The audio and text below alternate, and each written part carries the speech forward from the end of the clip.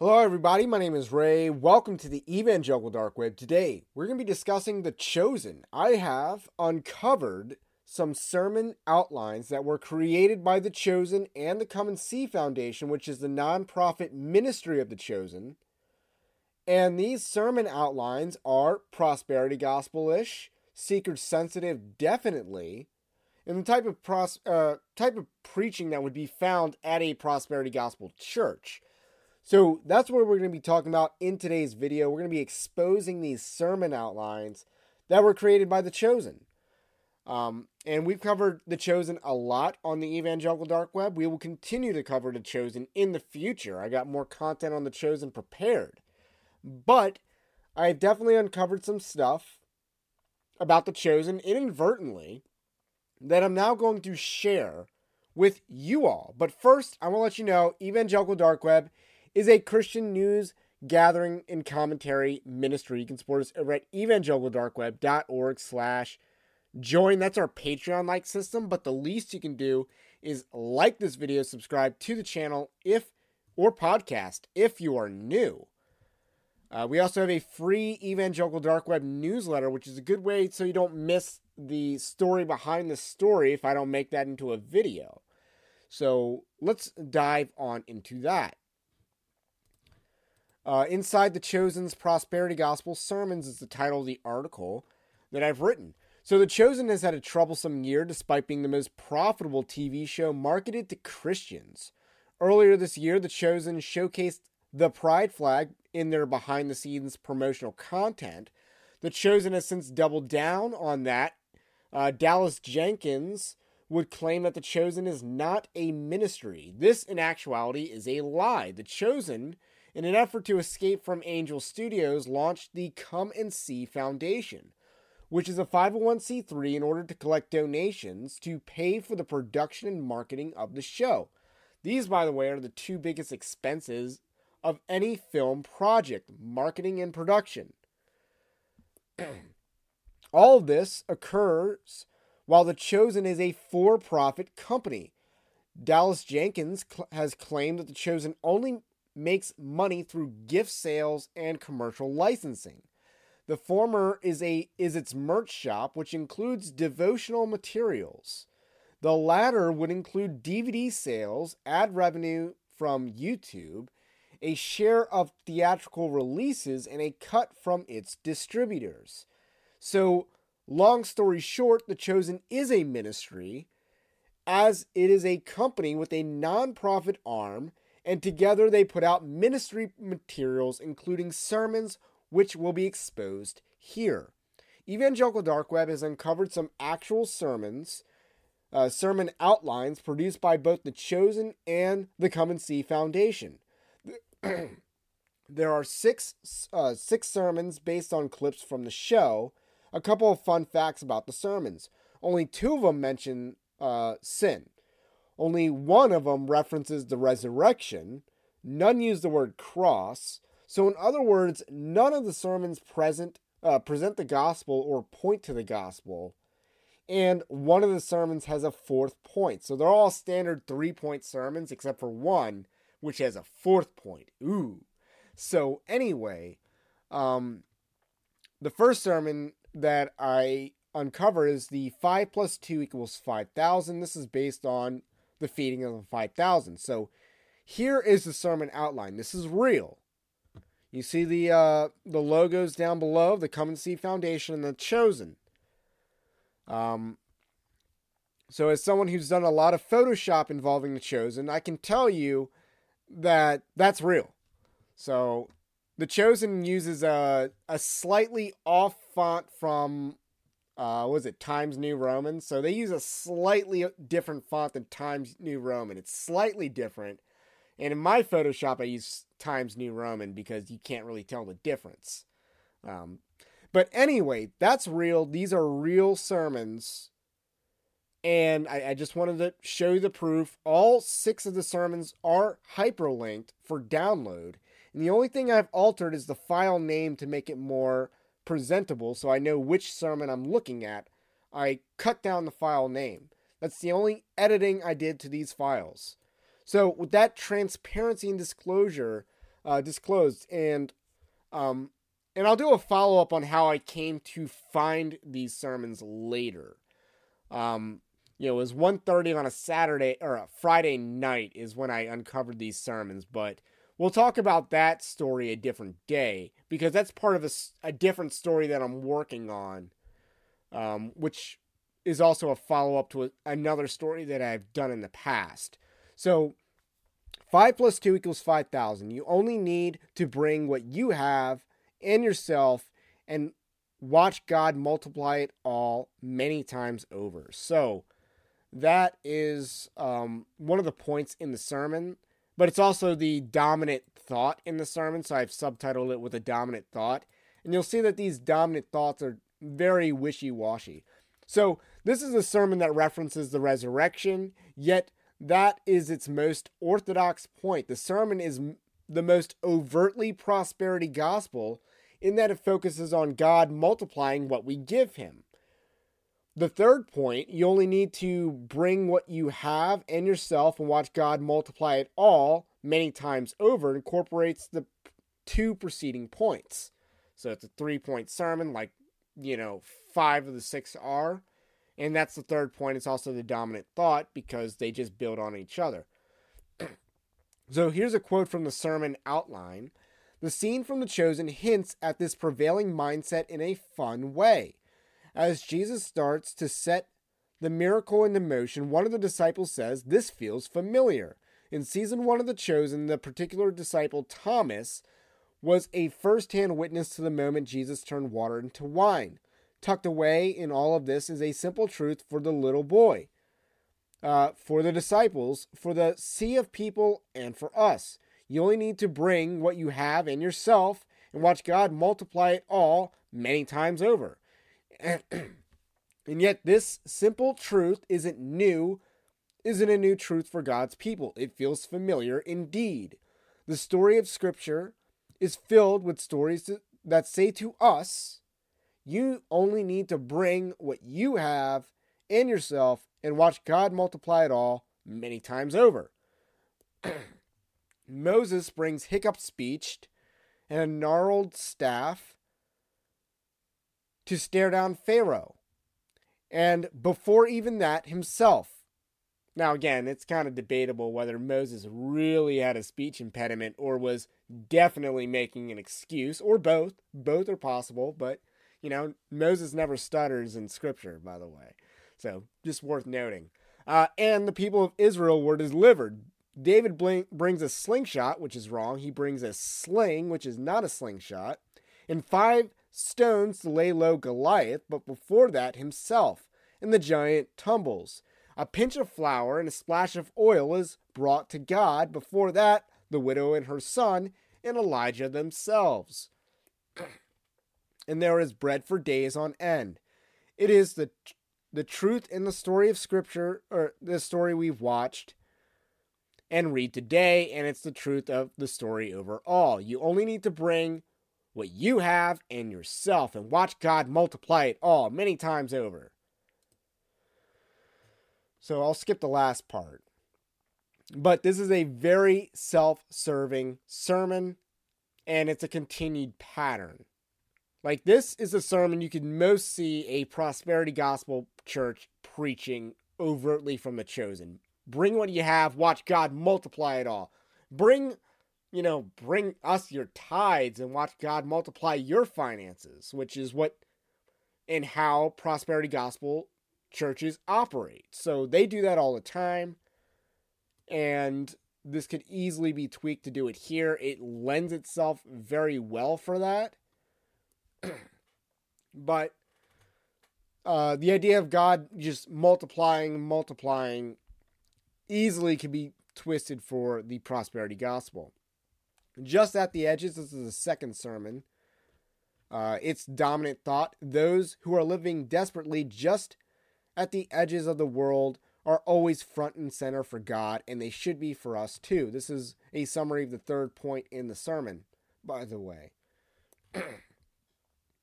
So, it's a 3-point sermon. This is a quote from the pastoral prompt. While it is true that those who are living desperately just at the edges of the world are front and center for God, it has to be hard for them to see. What is the evidence of their being front and center for God, even in the midst of physical, social, emotional, psychological, and spiritual suffering? What is the evidence of each person living desperately at the edges of the world, being no mere person, but a daughter or a son? This is your invitation to the intersection of versatility and design. The kind of experience you can only find in a Lexus SUV. A feeling this empowering is invite only. Fortunately, you're invited. Experience the versatility of the complete line of Lexus SUVs and some of the best offers of the year on select models at the Invitation to Lexus sales event, now through April 1st. Experience amazing at your Lexus dealer. This premise is assumed based on the story in Luke 8, verses 40 through 48, but it's clear how the marginalized is expanded to placate modern audiences who are accustomed to seeker-sensitive messaging. This sermon has the most potential to go in a more woke direction, as many prosperity gospel churches are woke themselves. This is a quote from the conclusion at the end of the outline. Given the missional nature of the final movement, the congregation could be led into a time of evangelistic or justice-oriented commitment. Very much a stretch, but when you put in physical, social, emotional, psychological, and spiritual suffering and then do justice-oriented commitment, it lends itself to being woke. Did you see me? This is the third sermon in the outline of the Chosen's outlines. There are 6. We see the goodness of the one who sees us, and we want him to be seen by others. This is a combination of the 3 points in the 3-point sermon. Here's a quote from the sermon, or from the outline, I should say. We are surrounded by people who are gathered under fig trees, clutching to dreams that are burning to ash. Who have you seen in your life who is crying out to be seen by God? How can you help them see that they are seen? How can you help them see God? This is seeker-sensitive drivel, and it continues here. It also showcases an episode where the Chosen carelessly contradicts Scripture. The introduction of Nathaniel, which the Chosen evidently does in the second season well after Simon and Andrew, despite John chapter 1, verses 43 through 45, depicting a rather quick recruitment of the 12, specifically Simon and Andrew, and Philip and Nathaniel being in a very tight time frame. So again, this highlights how the Chosen doesn't care about adhering to the faithfulness of Scripture.